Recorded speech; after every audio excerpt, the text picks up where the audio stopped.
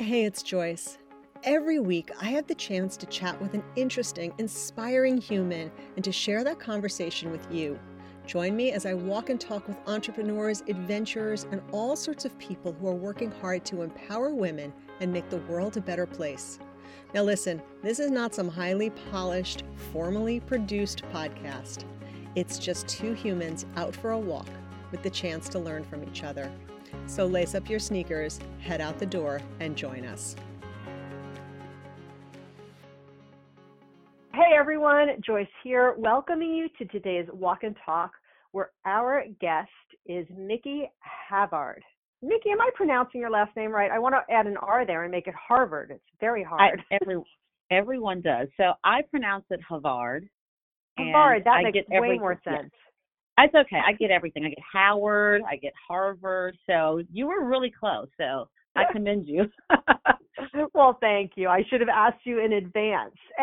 I want to continue just introducing you a little bit to everyone. Micki is a Pilates instructor.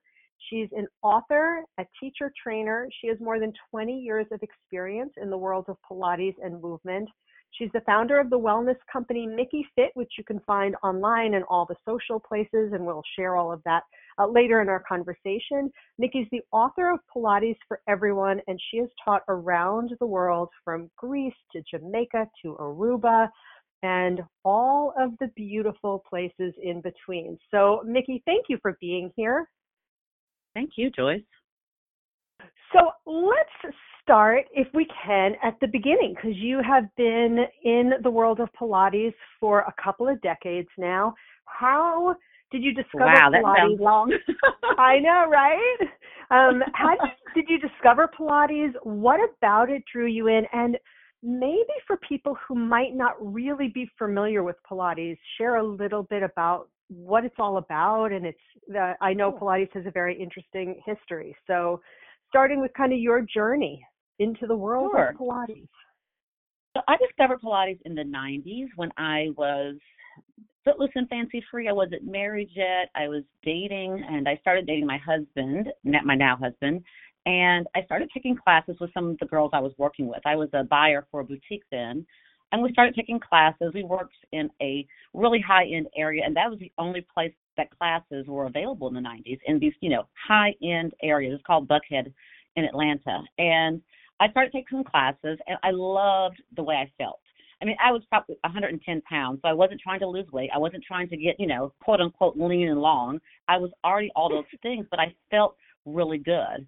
And so I've always been an athlete. I ran track when I was in high school. I took dance class. I did lots of other things, but this made me feel really different from any of the other activities I had been doing. And it was kind of trending a little bit, but only trending with, like I was saying, in those, really high-end areas. And I got engaged, and I was like, okay, I have to, continue this Pilates journey because I have to fit into my wedding dress. Again, mind you, I was probably 110 pounds. Those days, remember those years when we thought that we weren't skinny? You know what? So I've said this, and people have, I'm sure, heard me say this, but I had a moment a couple of years ago where I wanted back in my life all of the time that I've spent thinking about and worrying about my weight and the size of my ass. Like I just want that time back because wow, I've wasted so much time. So much time. So I thought I wasn't, long and lean enough or thin enough. And so I said, I'm going to continue this journey of Pilates. So I took Pilates really in preparation for my wedding. And fast forward, got married, had my son, and I was a stay-at-home mom. And I really wanted to do something that I was able to do while he was either with my mother, who helped me with him a lot. And once he got a little bit older, he was like mother's morning out. So I was in a class, taking a class, and one of the teachers thought that I was a Pilates instructor. And she's like, I didn't want to disturb you. I know how it is, teachers want to be students too. And I was like, I'm not a teacher. She said, she's like, well, you should be. You should totally get certified. So I thought about it, toggled around and decided to get certified. And it really became such an outlet for me, not just, for my physical outlet, but my mental outlet. I was able to, get out of the house, being a stay-at-home mom, I was able to keep myself, in the industry. And I fell in love with Pilates, and I feel just as in love with Pilates as I did when I took that first class, as I did when I got my teacher training, as I do now when I'm teaching my students. So can you describe a little bit about what the practice of Pilates is all about? And so just by way of background, my mother is a retired professional dancer. So Oh, wow. the history of Pilates I've known for a long time, and it's so interesting. But could you just share a little bit about the history and kind of what the Pilates practice is all about? Sure. So the history started with Joseph Pilates. Yes, there is a guy, last name is Pilates, and he actually created it to help injured military workers that had been injured in the war in Germany. And he helped these gentlemen in the hospital to regain their strength. And he created what is now the Cadillac out of pulleys and traction machines on a hospital bed. And he really noticed that the patients that were taking the Pilates classes were convalescing so much quicker than the other patients that he started to really drill down.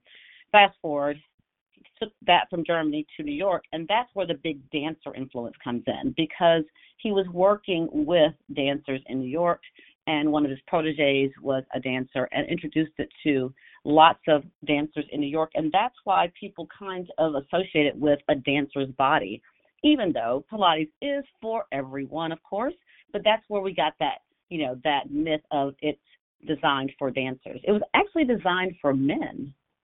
That is so interesting. And of course, I never knew that piece of the history. I always associated Pilates with dancers and dancers' bodies. And now when you say that, I am picturing the Pilates machine that people are familiar with, the reformer, right? Yes. That's what it's called. Yes, exactly. And if you stop and actually think about it, it actually kind of does resemble the contractions that you would see in a hospital, which for anybody who hasn't, now that sounds really horrible. So it's not horrible. Right?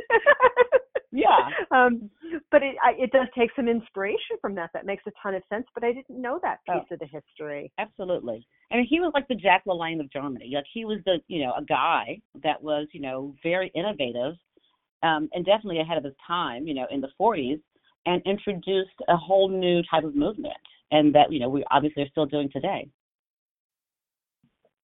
So when people say to me, and I don't know if anybody has ever said this to you, but I've heard this so many times over the course of my life and my work, when people say, I hate exercise, my response is always, have you tried everything? Right. And I wonder, right, because I believe, and I assume you do as well, that we're built to move, and it's just about finding the thing that aligns with your body or your spirit. Like the fact that you found Pilates and that was the moment for you.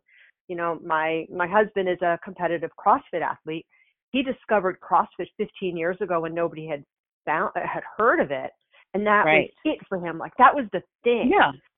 How do we encourage people to find the thing? It's so funny because I do a lot of wellness coaching. I worked for the Y for years, and I did a lot of wellness coaching, and people would always ask me, what is the best, fitness modality that I should be, getting into? And I said, the one you're going to stick with, the one that you enjoy, because it's different for everyone. If you don't enjoy walking, that shouldn't be your primary, go-to. If you don't enjoy lifting weights, that shouldn't be your primary go-to, even though, we do have to add in different, modalities to be, completely fit. But I definitely think that we have to experiment with all kinds of different exercise modalities so that we can figure out which one does spark that joy. Sparking joy will definitely motivate us to continue. And that's the real deal. We really have to continue to move.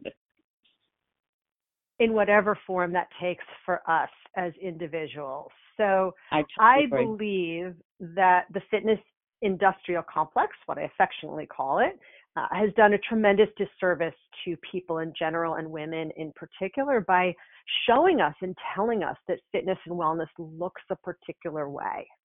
I And agree more. yeah, like, do you think we're getting better?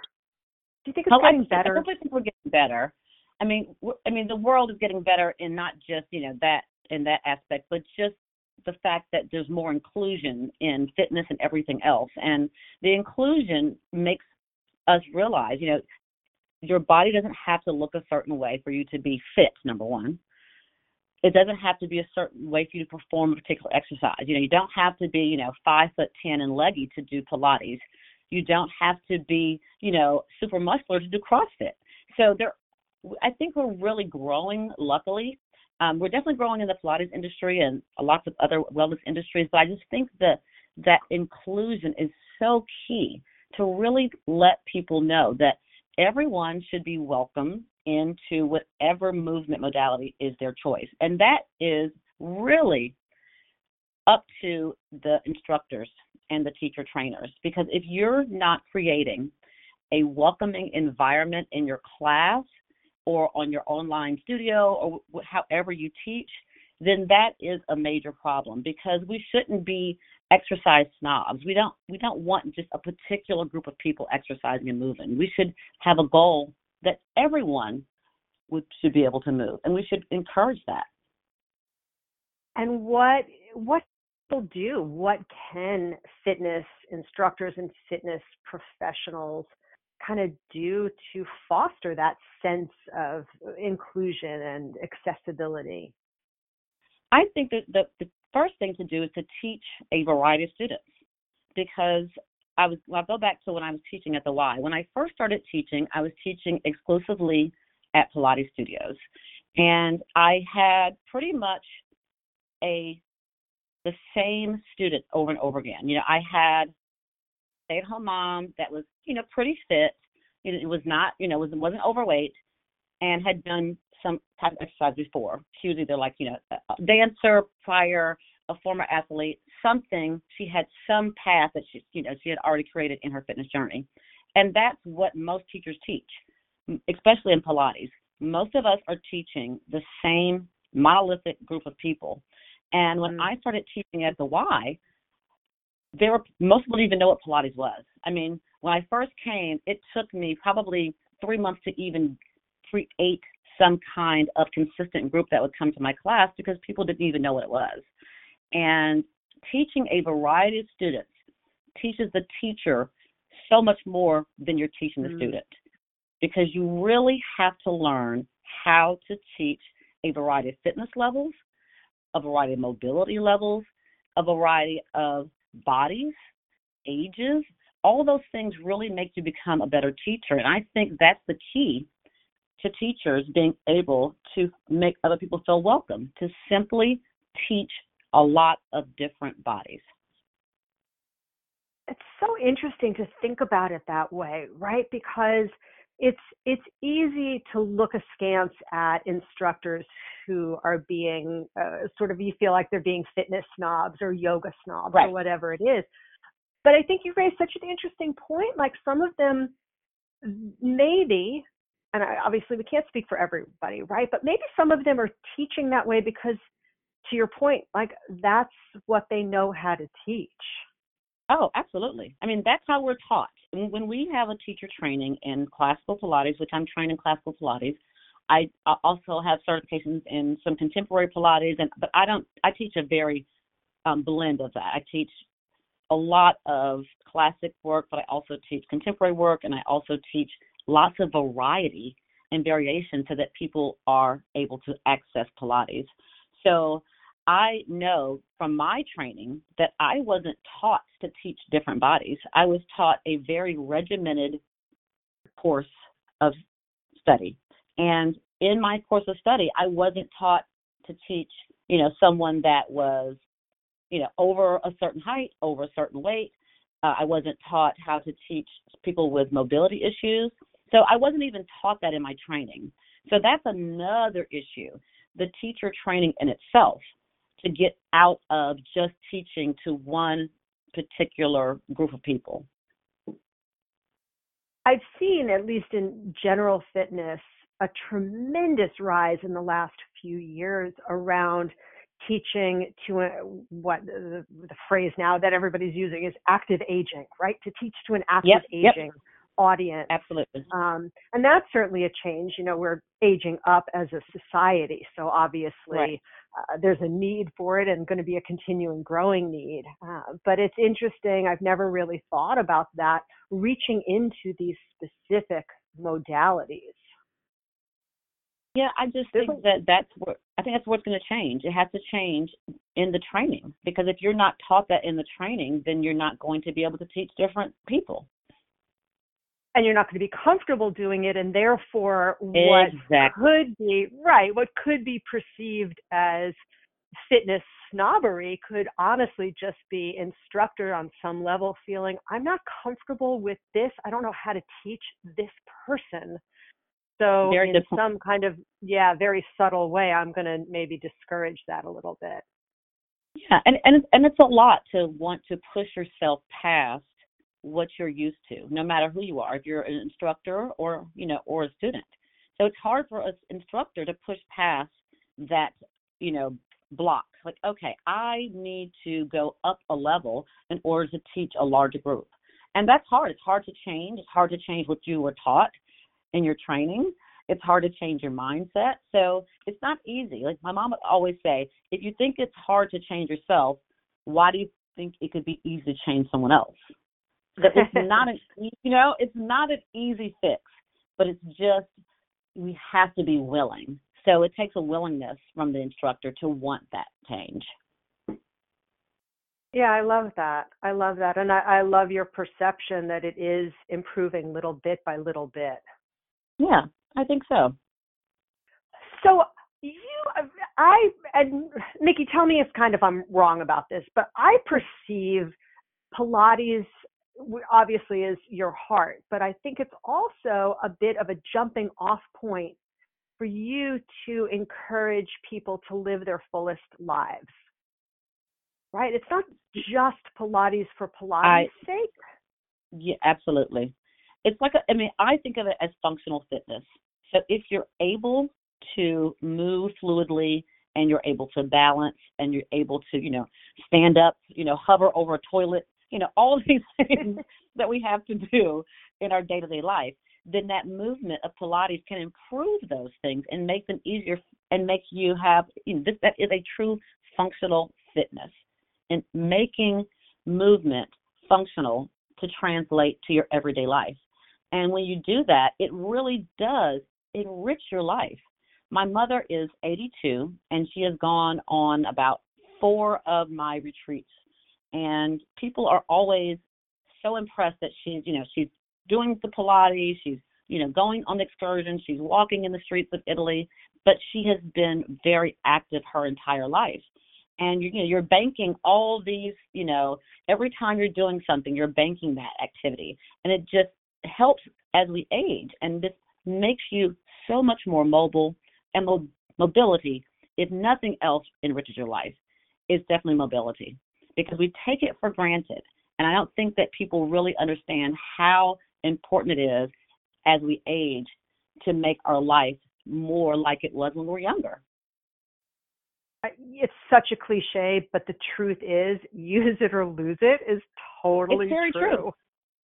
It's very true. I mean, my like I said, my mother is definitely an example, and there are lots of, women and men, now I think, like you were saying, just that encouragement of the, the new buzzword, active aging. But I think that people are saying that it really does make one's life fuller to be able to, walk when you're, out of the country touring somewhere, not having, having limited mobility and enjoying simple things. One of the things that gives me so much encouragement in the modality that I'm most focused on, which is walking, and I'm curious if you've seen this in Pilates as well, is how quickly people make strides. And I think that's part of, one of the barriers that we've got to overcome. That, if you don't go to Pilates class, if you've been going for 20 years, Like, Right. it's too late for you. But I assume you have seen what I've seen, which is people starting from not a great place and making Yes. strides so quickly.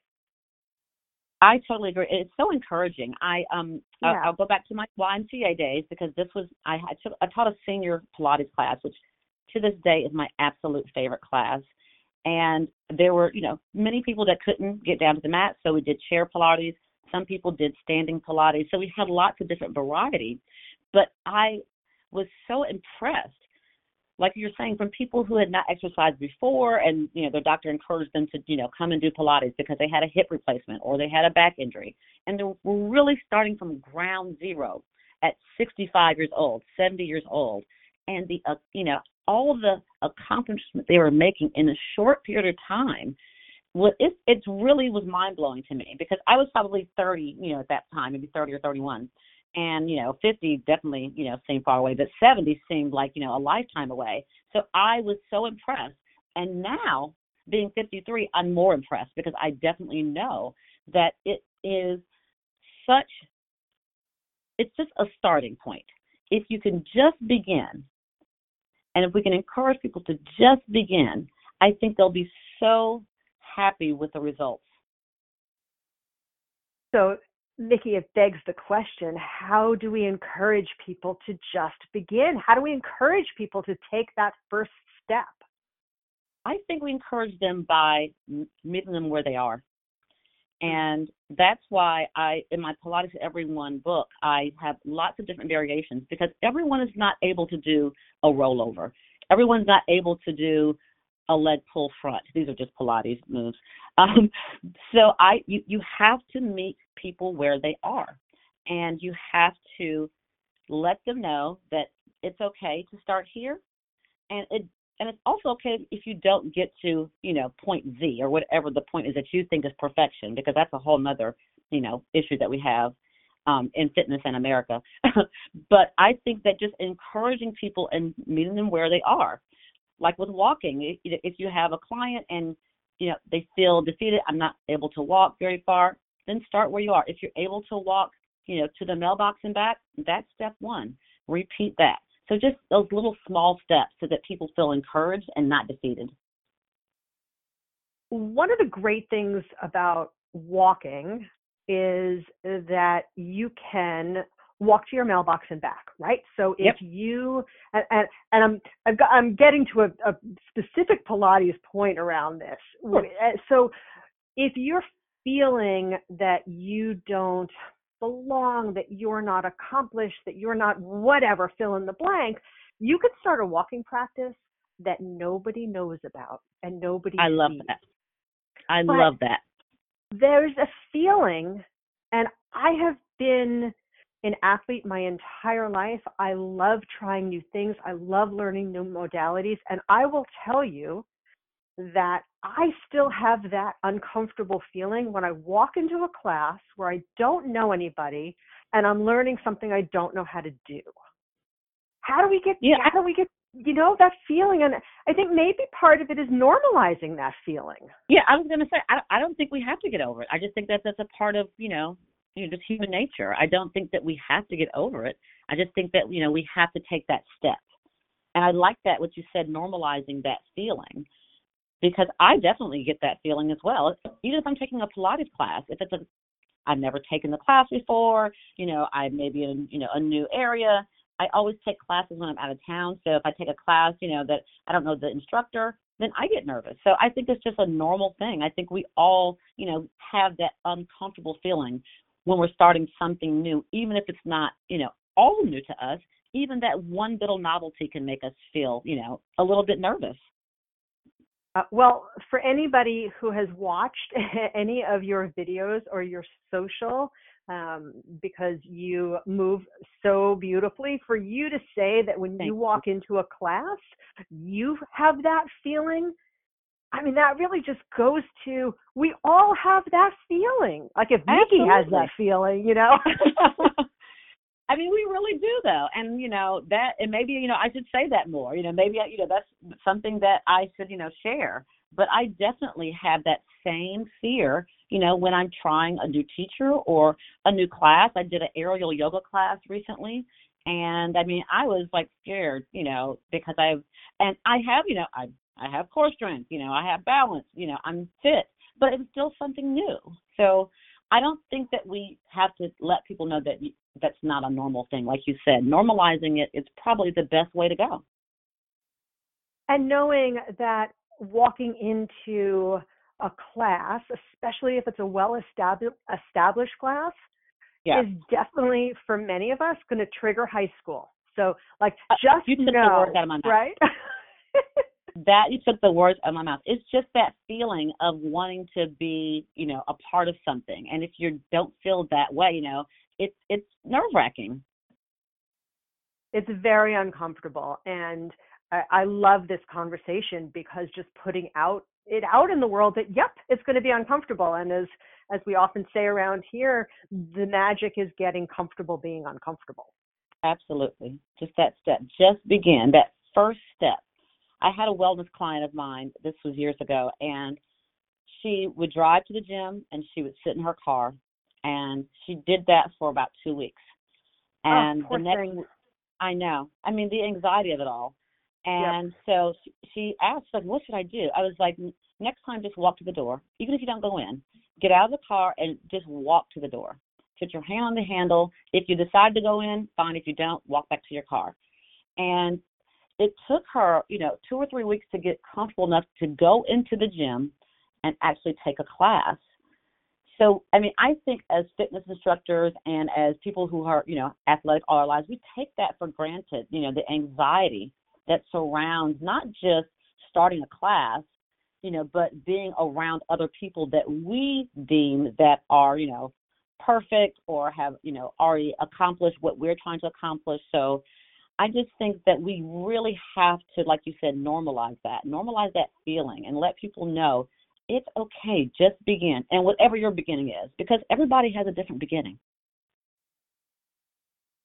And you have spoken a lot about the opportunity for instructors to make their classes, their practice, all of that more accessible. But it's what you were just saying has me thinking that I think there's some opportunity. I was going to say responsibility, but that's too strong a word. But I think there's some opportunity for all of us, just as individuals, right? Because I'm picturing myself, that woman, that client of yours, I'm picturing her getting out of the car, walking to the door, standing there for a moment, and how does it change? How does the story change if somebody walking into that building said, oh, is it your first time here? Oh, I remember my first time. Absolutely. Right? Or let me show you where the locker room is, or whatever, just opening that door. I think we all have the opportunity to do that. That's a great point. Yeah, not just fitness instructors, just us as human beings. Just having that extra human touch. Exactly. All right. So I actually don't really want you to do this, but I'm going to invite you to share a little bit about your upcoming retreat. And the reason that I don't, because I'm going to be salivating and want to hop on a plane and go with you. But you do these periodic retreats in these amazing places, right? You know what? I pinch myself every time I get off of a flight. I really do. Like, I can't believe I'm getting paid to do this. This is my life. It's incredible. So this year we're going to Zermatt, Switzerland, and I may be pronouncing it wrong. And it is a gorgeous, absolutely stunning area. When I looked at the photographs, and we did a Zoom call, and we had the resort representative on the line, and they were scanning, and I was like, this doesn't even look real. And it's a beautiful time of year to go. We're going from July the 3rd to the 8th, and it's about 72 to 75 degrees Fahrenheit in the summer, and that's the high. So in the morning, it's cool and crisp, so you can hike, but you can also take a dip in the pool in the warmth of the day, and you would not believe the resort. It's called Servo Resort, and it's just amazing. We're going to have Pilates, of course. We'll have breath work. We'll do some journaling. And the company that curates my trips is called Travel Gems, and they curate the best excursions ever. And it's not just about Pilates. It's about the community, and it's about us taking adventures. It's about self-care. It's about resetting. It's just one of the favorite times of year for me when I do these retreats, because I get to connect with people in person, and not just in person, but for, extended period of time. It's such a nice feeling to get that family and community feel with like-minded people. Just amazing. The pictures look unbelievable, and we will link to all of that in the show notes and share on our social as well. I have 4 slots left. 4 slots left. Oh. So if you're coming in, we added 4 slots because we had we came up to capacity, and so we added 4 slots. So they're not going to last. Amazing. Well, Micki, thank you so much for being part of our walk and talk today, sharing your wisdom and your passion with the 99 Walks community. I appreciate your time. Thank you, Joyce. I truly enjoyed it. Thank you for joining us for today's Walk and Talk. Catch new episodes featuring inspiring guests every week in the 99 Walks app and all the places podcasts live. Until then, I wish you happy trails.